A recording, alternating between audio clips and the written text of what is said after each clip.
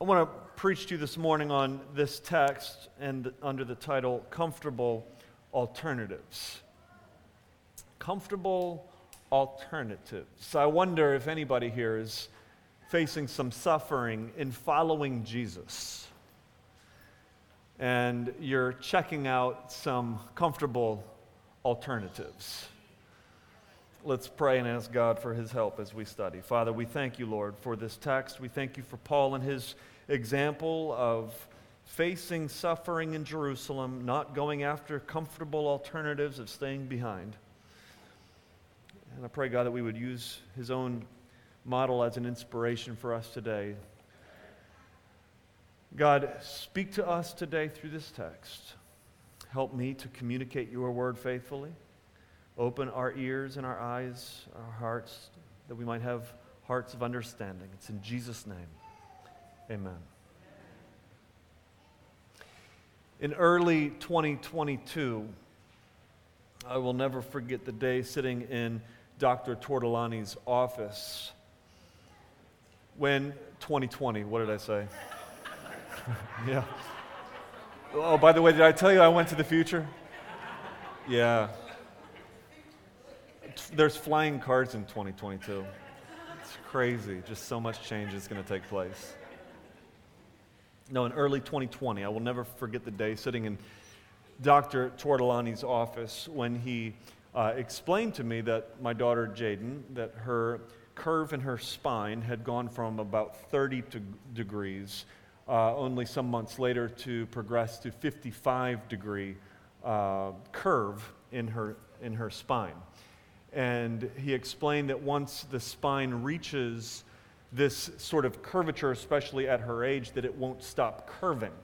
And that as she gets older, it's going to curve until she's bent over. By the time she's in her 40s, she would have a lot of pain, and she would be severely bent over, and that it would only continue through life. I asked my daughter for her permission, by the way, sharing her medical history with you guys today. She gave it to me. But I remember that day, and that was when Dr. Tortolani said we need to do surgery. And so he walked through the surgery with us, and it would be a significant open back surgery. And I remember thinking of the pain that she's going to have to go through, and she was only 14, 15 at the time, thinking of the recovery that she would have to face, thinking of the risks that are entailed with this surgery.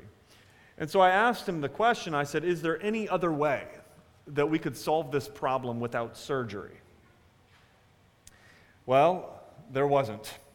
And so on August 31st, 2020, I allowed a man to take a knife and cut open my daughter's back. Because there was no other way. You know, sometimes when we are following Jesus, we are faced with suffering that is going to ultimately be for our good, but unpleasant to go through for a season. I want to stand before you and say there are very few reasons a father would let a man take a knife to his daughter, but for her good. You see, in following Jesus, however, so often we say, you know what? I don't want to go through that kind of suffering. I don't want to face those difficult days of pain. And then we look for what I'm going to call today in my sermon, comfortable alternatives. Now, just to catch you up in the text, Paul here in the book of Acts just finished a conversation with the elders of the Ephesian church, and this conversation ends with tears. In verse 21, we see the pain as they say goodbye to Paul. The NIV puts it this way. I like the way the NIV translates it. After we had torn ourselves away from them. There is this love, there is this affection, but there's also this sense in which the Ephesian elders are clinging to Paul. Because you might remember, they literally just heard Paul say that he's going to Jerusalem. He believes his life is going to be cut short. He's going to Jerusalem. He's going to face suffering. They literally just heard him say that he believes that his life in and of itself has little value, only that he might finish the race that God has given him. And so he's going on knowing that he is going to suffer for the sake of Jesus. They're clinging to him. He has to pull himself away. He gets on a ship, and then we're back to some travel narrative here in the book of Acts. Now, this section of Acts I love. It's good for us as a church to walk through this, and I love, and it's also challenging to preach through this section of Acts, because we are pounded week after week with this question: what is the value of my own life? We are pounded week after week with this question: why do I live? And what values are guiding me as I make decisions?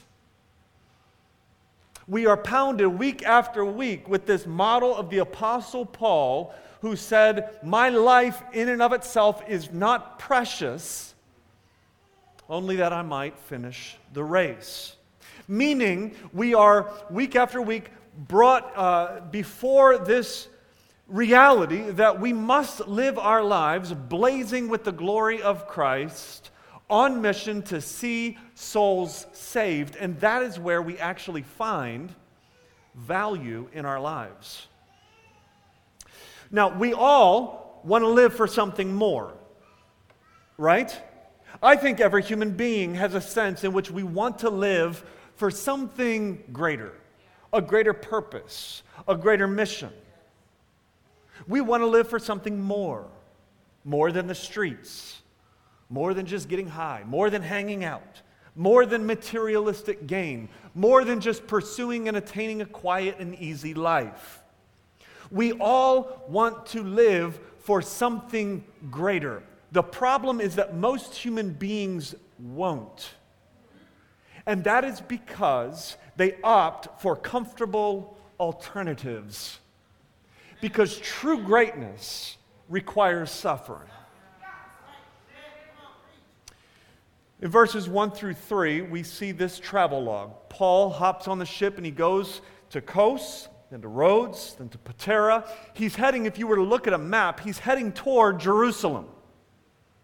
They find a ship going to Tyre. It's a cargo ship, and this is a long journey. When they arrive in Tyre, they get about a week break from being at the high seas.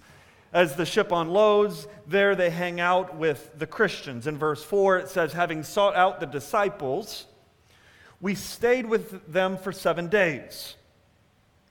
And through the Spirit, listen to this, through the Spirit, they were telling Paul not to go to Jerusalem. Now let's work through this a little bit. This is warning number 1. If I could outline this text, by the way, I would outline it with 2 warnings. Warning number 1 is in verses 4 through 6, and warning number 2 is in verses 7 through 11. Here's warning number 1 in verses 4 through 6. Through the Spirit, it says, they were telling Paul not to go to Jerusalem. Now, this brings up some questions. As Paul hears them warning him to not go, and he hops on a ship and he continues his trek towards Jerusalem. He's not dissuaded. It brings up some questions, doesn't it? Meaning, is Paul in disobedience to God? Does God actually not want Paul to go to Jerusalem? Is Paul here a model of bravery, or is he a model of foolishness? As some people put it, some critics put it, that Paul had a martyr complex. That he's going to Jerusalem knowing that he's going to be suffering, and they're encouraging him not to, and he does it anyway. So the first question we have to ask looking at this text is, does the Holy Spirit tell Paul through these people that he should not go to Jerusalem? Well, my answer to that is no. Why? It's because God is not a God of confusion. And the Holy Spirit is not going to tell Paul one thing and tell somebody else another thing. So we already know in Acts that God has told Paul to go to Jerusalem, even though he's going to be suffering in Jerusalem. In Acts chapter 19, verse 21, it says that Paul purposed in the Spirit to go to Jerusalem. In Acts chapter 20, verse 22, Paul says that he is bound by the Spirit to go to Jerusalem. And later in Acts chapter 23, verse 11, Jesus visits Paul, and Jesus himself says to Paul, "Take courage, for you have solemnly witnessed to my cause at Jerusalem." Meaning, I wanted you to come here, even though you're suffering. And in the same way, Jesus says, you must also witness at Rome. So then what does "through the Spirit" mean when they are dissuading Paul from going to Jerusalem? Well, John Stott puts it like this. He says, perhaps Luke's statement here, Luke is the author, is a condensed way of saying that the warning was divine while the urging was human. What he's saying is yes, there was a true sense of warning that these Christians got as they are praying with Paul through the Spirit, a sense of understanding and knowledge that he is going to suffer in Jerusalem. But then their urging is all them. Their application or their interpretation of that warning is for Paul to not go through with it. To pursue a comfortable alternative. And that is just to remain behind, to stay. You don't have to suffer in this way. That's warning number one. Warning number two is in verses 7 through 9. Let's look at that. It says, when we had finished the voyage from Tyre, we arrived at Ptolemais, and we greeted the brothers and stayed with them for one day. On the next day, we departed and came to Caesarea. We entered the house of Philip the evangelist, who was one of the 7, and stayed with him. He had 4 unmarried daughters who prophesied. Now, a quick note on the main characters in the book of Acts. Do you guys remember Philip? He was one of the 7 what? Come on, somebody. Deacons. He was one of the first 7 deacons. We saw that in Acts chapter 6. Philip was one of the 7. Philip also is the same Philip in Acts chapter 8 who leads the Ethiopian eunuch to the gospel. That's why he's called Philip the evangelist. Here, some 15, 16 years later, we see that he now has 4 unmarried daughters. They're prophets. We're going to get back to that in a second. Philip, by the way, had a friend who was also a deacon named Stephen. Does anybody remember what happened to Stephen? Stephen was the first martyr. Who was it that oversaw the execution of Stephen? Saul, who became known as Paul, who Philip invites into his home for the night. I just want to pause. This is getting away from the main point of my sermon, but I just want to pause for a quick moment and celebrate the gospel.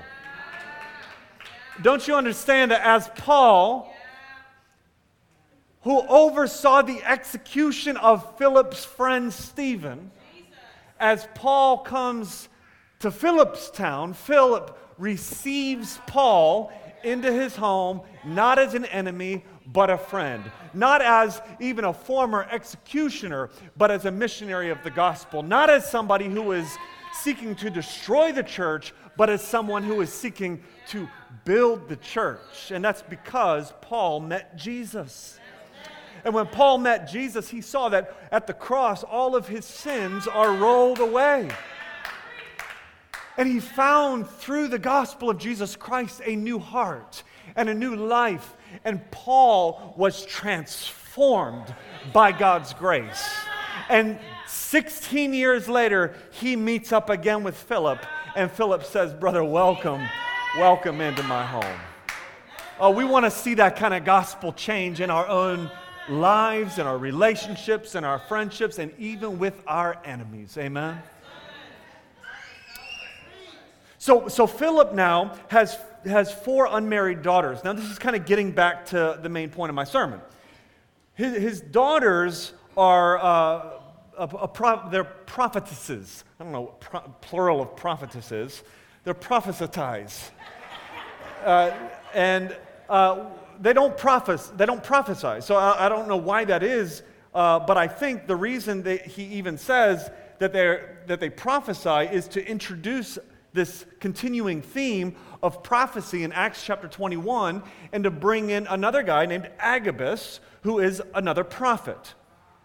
So Agabus also swings by the house while Paul is there at Philip's, and Agabus delivers warning number 2. Look at verses 10 and 11.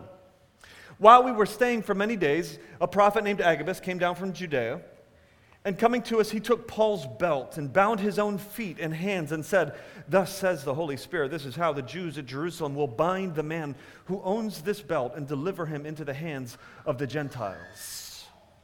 Now, that form of prophecy is very common for Old Testament prophets, where they take a sign, a symbol of something, and then they use that sign as a warning, as a message from God for his people. And so here is the sign. It's a belt. And he says, the owner of this belt, which is Paul, is going to be bound and turned over to the Gentiles.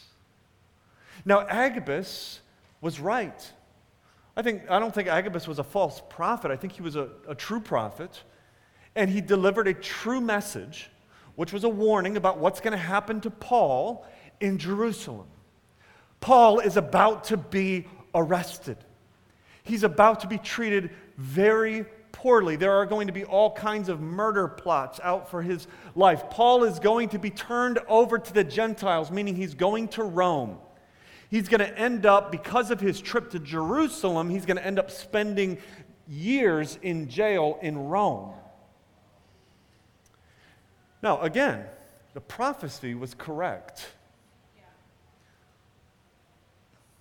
The urging was all human. The application of this warning is all human. So look at verse 12. It says, when they heard this, Luke says, I was part of this.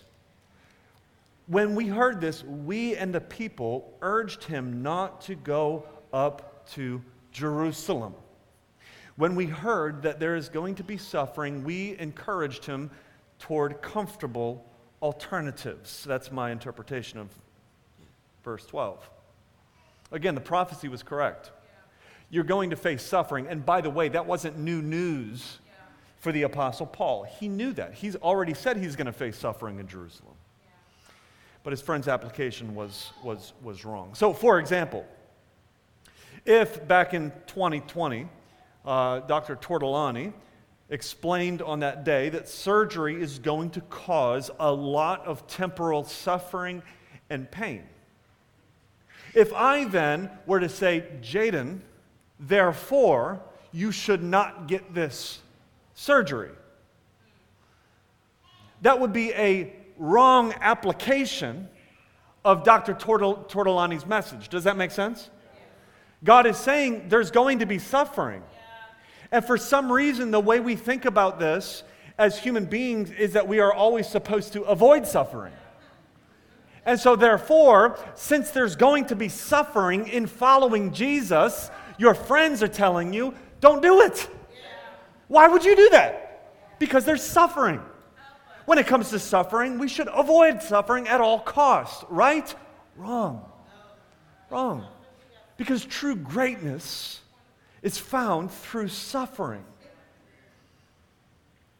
You see, saints, well-meaning Christians today will encourage you not to follow Jesus in some areas of your life, because following Jesus in those areas of your life is going to cause you some suffering. Paul has friends, Luke included, who are well-meaning, who love the Lord, who love Paul. And they are encouraging Paul to disobey God and instead pursue comfortable alternatives. We get to the climax of the passage then in verse 13. The climax meaning the big question, well, what happens? What's Paul going to do? Where's he going to go? Look at verse 13. Then Paul answered, "What are you doing, weeping and breaking my heart? For I am ready not only to be imprisoned, but even to die in Jerusalem for the name of the Lord Jesus." This passage closes then in verse 15 with Paul heading straight to Jerusalem. Ends up in Jerusalem, staying in the home of Mnason, one of the early disciples. And that's where we stopped our reading this morning. Again, if I could outline this passage, I would say verses 4 through 6 is warning number 1. Verses 7 through 11 is warning number 2. And then verses 12 through 16 is Paul saying, I'm going anyway. I'm heading to Jerusalem. Paul ignores their comfortable alternatives. Again, church, when it comes to following Jesus, which then at times means hardship, when suffering is required in our obedience to God, our response is often simply this, and that is to avoid it. To avoid suffering at all costs, even if that means disobeying God explicitly or subtly, to give myself a little easier life. Our typical reaction to suffering in this world for Jesus is, it's not worth it. Enjoying life is more important. And we even have whole theologies that we twist and kind of build up to use for our case. We would say things like, well, we don't need to live a costly kind of life for Jesus because we're saved by grace and not by works. And so therefore, I'm allowed to just sit back and take life easy, eat, drink, and be merry because it's not works that I've done, it's what Jesus has done for me. Well, amen, and you're twisting that theology. But you see how we do this, though. You know, the unreligious folks, friends of yours, are going to say, like, yo, you're doing too much. Like, why are you suffering so much for Jesus? Why are you doing that? And then sometimes your Christian friends will say the same thing. Like, you don't need to do all of that. You're saved by grace. Have fun. Enjoy this world. Don't suffer. Don't deny yourself. And so we get presented with comfortable alternatives. You see, I think this passage applies to us. And even as we're reading it, some of you might be thinking, well, I don't see how this applies to me because I'm not called to go to Jerusalem. I'm not called to go to this place where I might face suffering. I'm not called to go to a place where I might be persecuted for my faith. So I don't exactly know how this fits for my life. Well, I think this applies to every single Christian in this room. And here's how. Jesus called every one of us to suffer for his namesake. Jesus in Matthew chapter 16 put it this way. He says, if anyone would come after me, let him deny himself and take up his cross and follow me. For whoever would save his life will lose it. But whoever loses his life for my sake will find it. For what will it profit a man if he gains the whole world and forfeits his soul? Or what shall a man give in return for his soul? Look, I think every day this applies to us. I think every day we are called in some fashion to suffer for the sake of Jesus Christ. And we, on a daily basis, are faced with comfortable alternatives to following Jesus. Let me just apply this in a couple different ways, just to show you just a few analogies. There's probably 100 ways that this might apply in this room, but just to show you a few. First would be work. How does this apply to our work life? Well, we are created to work. We're created to work an honest job, to contribute to society, to provide for ourselves. And the devil comes along and says, did God really say that you have to work? Aren't there comfortable alternatives? Like, can't we just kind of hang out and follow our daily desires and do on a daily basis what I want to do and depend on somebody else to provide for my needs? No, saints, we have to deny our comfortable alternatives and work. How does this apply to sex?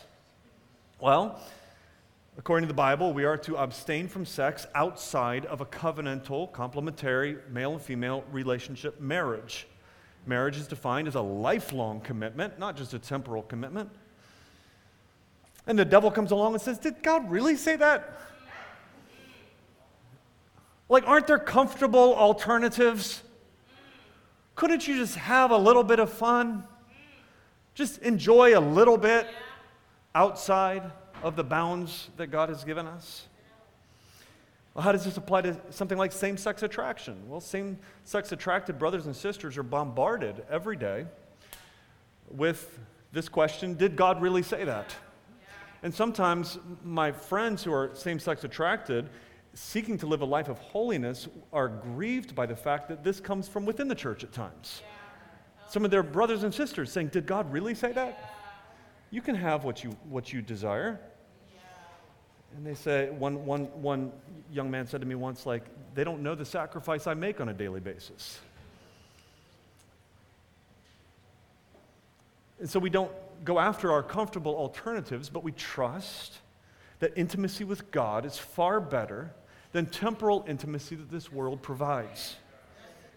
How does this apply to the church? Well, did God really say not to forsake the assembly?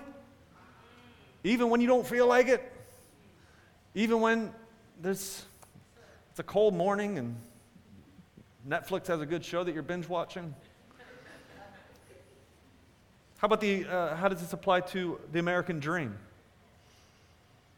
I apologize for stepping on your toes. He had to go there. Well, the Bible calls us to do all things to the glory of God, that every decision we make ought to count for eternity. The American dream says that we should take life easy, enjoy as much material good as possible, eat, drink, and be merry. Did God really say to deny yourself? You see, we then ignore these comfortable alternatives as we, instead of pursuing the American dream, we pursue a life on mission, using our resources for the glory of God, for the salvation of souls, for the good of all people. How does this apply to prejudices, racial and class favoritism? Did God really say not to show partiality? Oh, that's a comfortable alternative. But we are called to deny these comfortable alternatives and to go outside of our comfort zones and to love everybody, to show impartiality to everybody. This applies to everything else, by the way. Parenting, workplace, singleness, loving a spouse, reconciling with a friend, helping somebody in need, moving intentionally into a neighborhood, moving overseas to evangelize an unreached people group. There are so many different applications for your life. I could go on, and I don't know exactly what it is right now for you, but you do. What does following Jesus require of you? And in which way are you saying, I want some comfortable alternatives. I don't want to have to suffer in this way, in this world. You know, most Christians are willing to sacrifice for Jesus at some level. Most Christians that I know, if you were to ask them, are you willing to give your life for Jesus? Most Christians that I know would say yes. But here's the problem, is we typically think of that as some future big event when, some group takes over America and, they pull out swords and they're like, will you renounce Jesus? And you say, no, boom, head comes off, right? There's this moment in time where you're just ready to not deny Jesus. But the problem is this, is that we're called to deny him every day. Or I'm sorry, to deny him. We're called, come on somebody, help me. We're called to deny ourselves every day for Jesus. And so often, we say, no, he's not worth it. Can I use just one example? I'm sorry for stepping on your toes. Pornography. Let me just use one example. I think the challenge with something like pornography is it gives us an immediate sense of gratification. It's an immediate, comfortable alternative so that we might not have to suffer in a certain way. To look at pornography is not hard. It's very easy. To deny it is very difficult for some people. Just using this as an example. To deny it is to intentionally, willingly enter into momentary suffering for the sake of Jesus. And my concern is when we have this big idea of like, I'm willing to suffer for Jesus someday in some big way, yet every day I'm not willing to suffer for Jesus in this area of my life. Does that make sense? Now again, that doesn't apply to everybody in the room. I don't know what does. I'm just using these as examples and as analogies for the fact that we are daily called to pick up our cross, to deny ourselves, and to follow after Jesus. And at the same time, like I've said, all humans want to live a life which is greater. We want to live a life which is better than the life that we're living. Yet the problem is this: these comfortable alternatives become cheap imitations.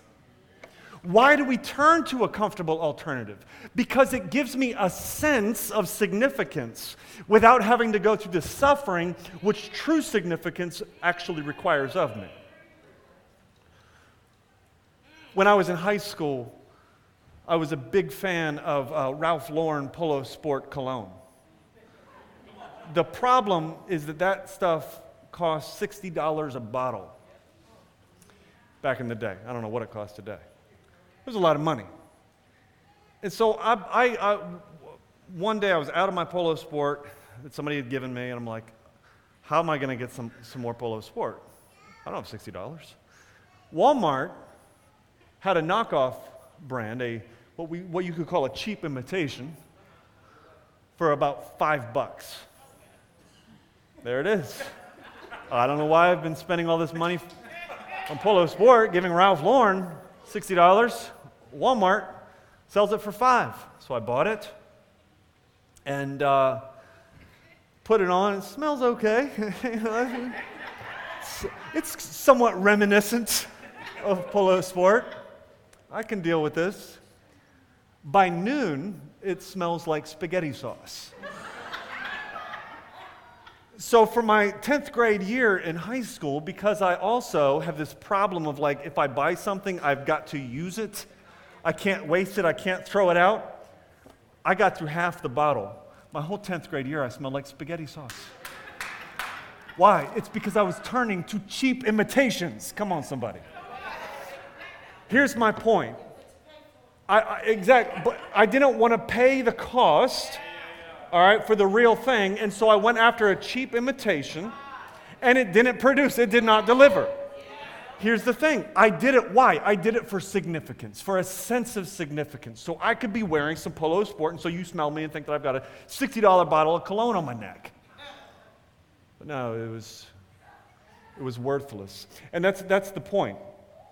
We go after these comfortable alternatives because they provide cheap imitations.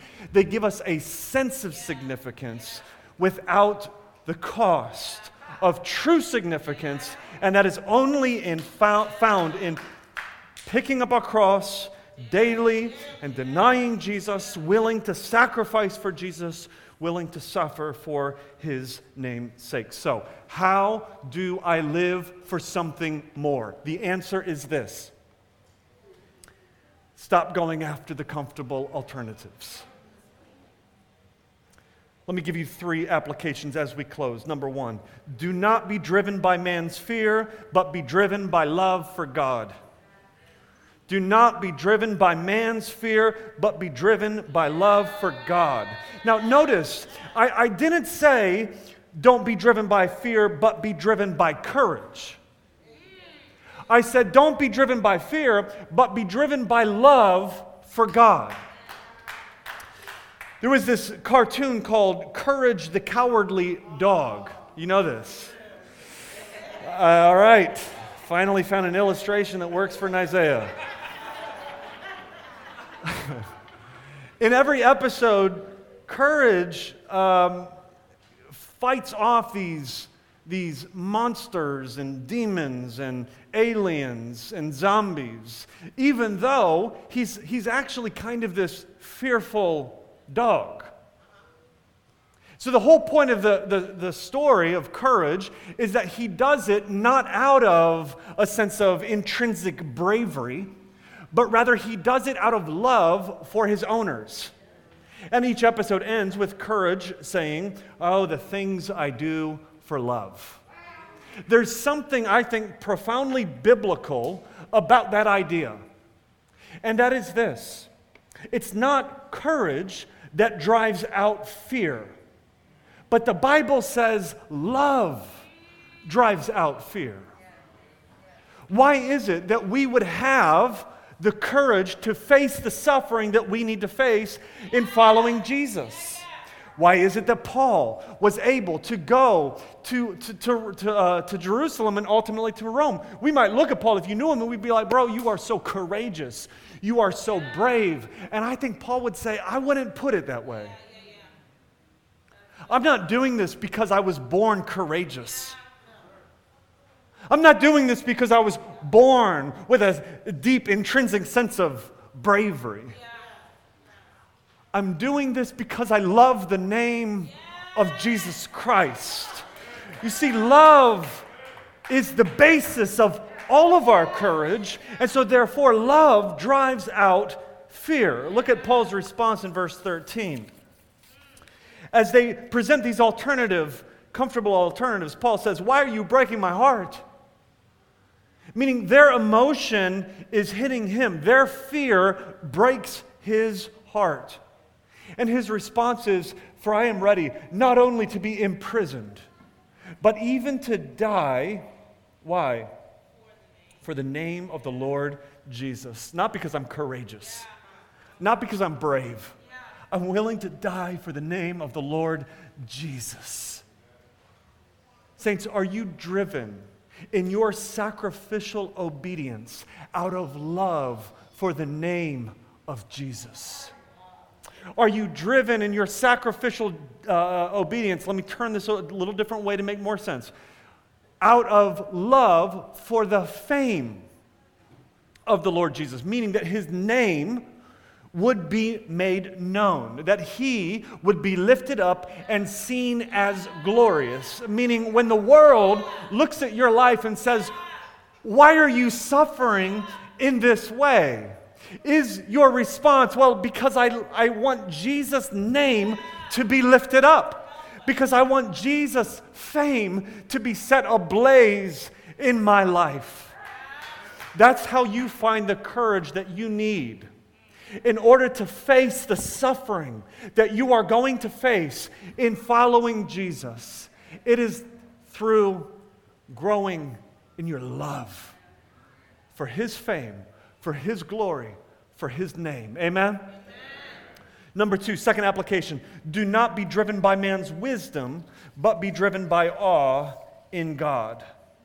Do not be driven by man's wisdom, but be driven by awe in God. According to man's wisdom, there was no benefit for Paul going to Jerusalem. This is why his friends are like, "Bro, what are you doing? If you already know that you're going to suffer when you get there." And we've got these 2 warnings on the road to Jerusalem. And we're told time and time again that you're going to suffer. Why are you doing it?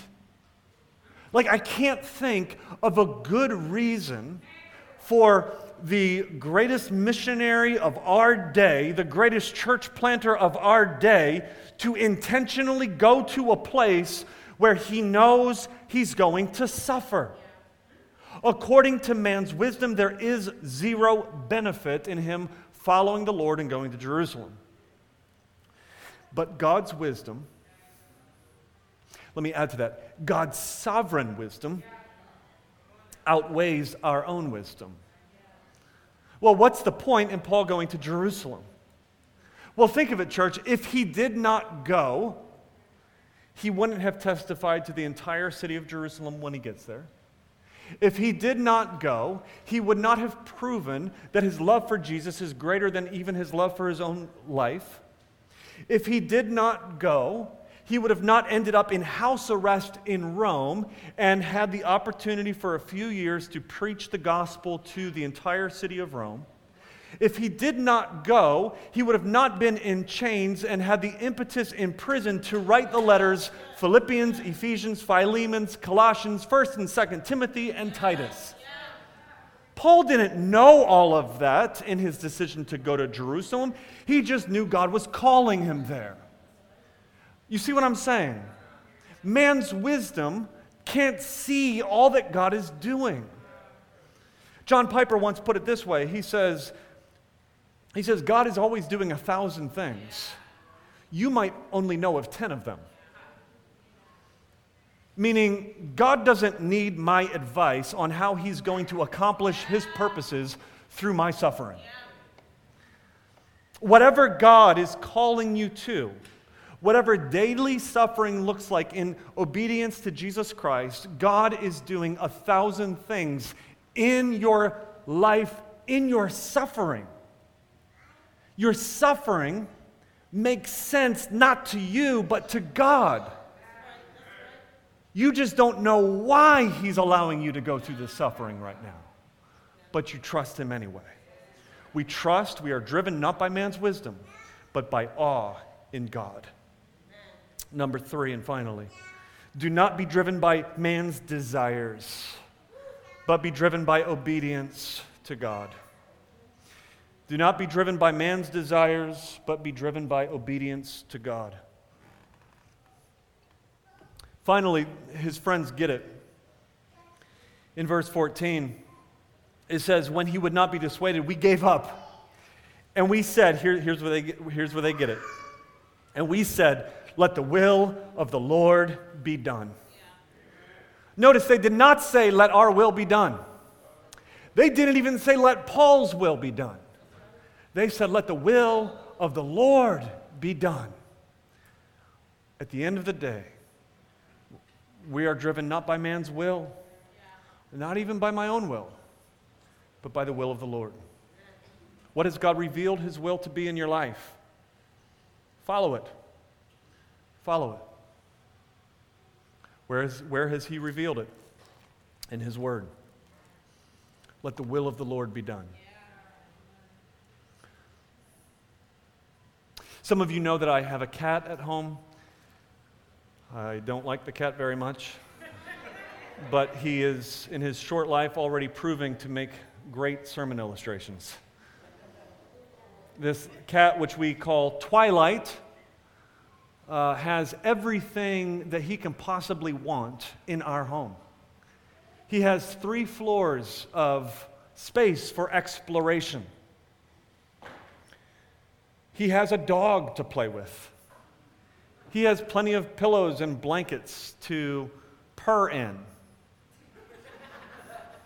and sleep in. He has shoestrings on the feet of human beings to play after, to run after. He's got warmth. He's got safety. He's got food. He's got a litter box. He's got everything. Would you believe that he wants more? Would you believe that every chance he gets, he's going to try to get out the doors? You know that phrase, curiosity killed the cat? I'm telling you, that's a whole other illustration. Look, he jumped in my freezer pulls out on my fridge. He jumped in the freezer as I was putting it back in. if I wasn't watching, I would have closed them in the fridge and we would have found a frozen kitty cat. I mean, that phrase comes from somewhere. And so I had the window just cracked open, just ever so slightly, about like this, our front windows. And all of a sudden we realized we can't find the cat. And I'm like, he can't get out that little crack. Well, he can. We realize he is not in the house. And so, we're frantically looking for him. One of my kids is crying because they love the cat so much. And I'm just praying, God, please, if it's in your will, may he not come back. And about 10 minutes later, we hear this pitiful meow. All right? The stupid cat is trying to get back in the windows. All right? He's in the flower box, trying to get back into the window, freaking out, afraid of the house next door. Meaning, he got a taste of what's outside. He says, I don't like it. I'm trying to get back in. But he couldn't get back in. So I grab this fearful cat, and I take him in the house, and I put him in the living room, and I say, you serious? Like I had a little chat with him. Like, if we're going to do this, we got to do this right. Where else are you going to go? He hasn't learned his lesson. There's this moment in Jesus' ministry when Jesus says some hard things and a whole bunch of disciples leave. And Jesus looks at his 12 disciples and he says, are you guys going to leave me as well? And so Peter thinks, and he's thinking of all of his comfortable alternatives. Well, I could go back to fishing. I could maybe go to school. I could do something else. But what hope does the non-Christian have in this world that I don't have? What future does the wicked have after death? And so as he quickly thinks of his options, Peter responds, where else are we going to go? You have the words of eternal life. You see, so often, church, we come to this point in suffering for Jesus, in our obedience to Jesus, and we ask this question, is there any other way around this? Is there any other way that I could be okay without having to follow Jesus in this area of my life? Well, every time that's ever happened throughout biblical history, it's proven to be a disaster. Think of it, for Israel, they said, is there any other way that we might worship God but also worship the gods of the world? Well, they lost the land and ended up in captivity. Jonah came along and asked the question, is there any way that I could go away from Nineveh? Well, seeking that comfortable alternative, he found himself in the belly of a great fish. Aaron asked the question, is there any other way that we could get out of this wilderness situation? And seeking a comfortable alternative, he allowed the people to build a golden calf. David wondered if there is any other way that he could sleep with Bathsheba and get away with it, and it not be found out. And seeking some comfortable alternatives, he ended up a murderer and ashamed. Abraham wondered if there was any other way that he could take the promise that God had given him into his own hands and make sure that he had a son. And so he took Sarah's servant, Hagar, and seeking these comfortable alternatives ended up ashamed. Adam, in the garden, wondered if there is any other way around this prohibition so that I might taste this fruit. And the devil comes along and he offers him a comfortable alternative. And he says, you know what? You know what? Did God really say that? You're just going to be like God if you eat this fruit. And so Adam and Eve took the fruit, and Adam took a bite and brought condemnation. The fruit of God's judgment, the cup of God's wrath on human beings. But there was another who said, is there any other way? If there is any other way that I could go about the redemption of human beings without having to drink this cup, then let it be. And he quickly resolved that question with what? A declaration, may your will be done. And Jesus stood up in that garden, and he willingly took the fruit of God's judgment, drank the cup of God's wrath for us and for our salvation. I'm just glad, church, that Jesus said, nevertheless, your will be done. I'm glad that Jesus didn't look for another way and determined to take some other path. I'm glad that Jesus didn't take comfortable alternatives in that moment, but rather true greatness, true significance, he went to his cross. He bore the shame for the glory that was set before him, which is your salvation, which is your redemption. And because Jesus went to his suffering, we can go to our suffering in following Jesus. I mean, may our prayer be, I just want to be more like Jesus. I just want to take up my cross daily. I just want to deny myself. I just want to follow Jesus, no matter the cost. Amen? Father, we thank you, Lord, that Jesus went to his suffering, and we pray, God, that we would follow Christ, taking up our cross, go to our suffering in following Jesus, in obedience to Jesus, knowing that there is no other way, that all of the comfortable alternatives are pointless, ultimately shame us, but that true significance, true greatness, true life is found in suffering for Christ. It's in Jesus' name we pray. Amen.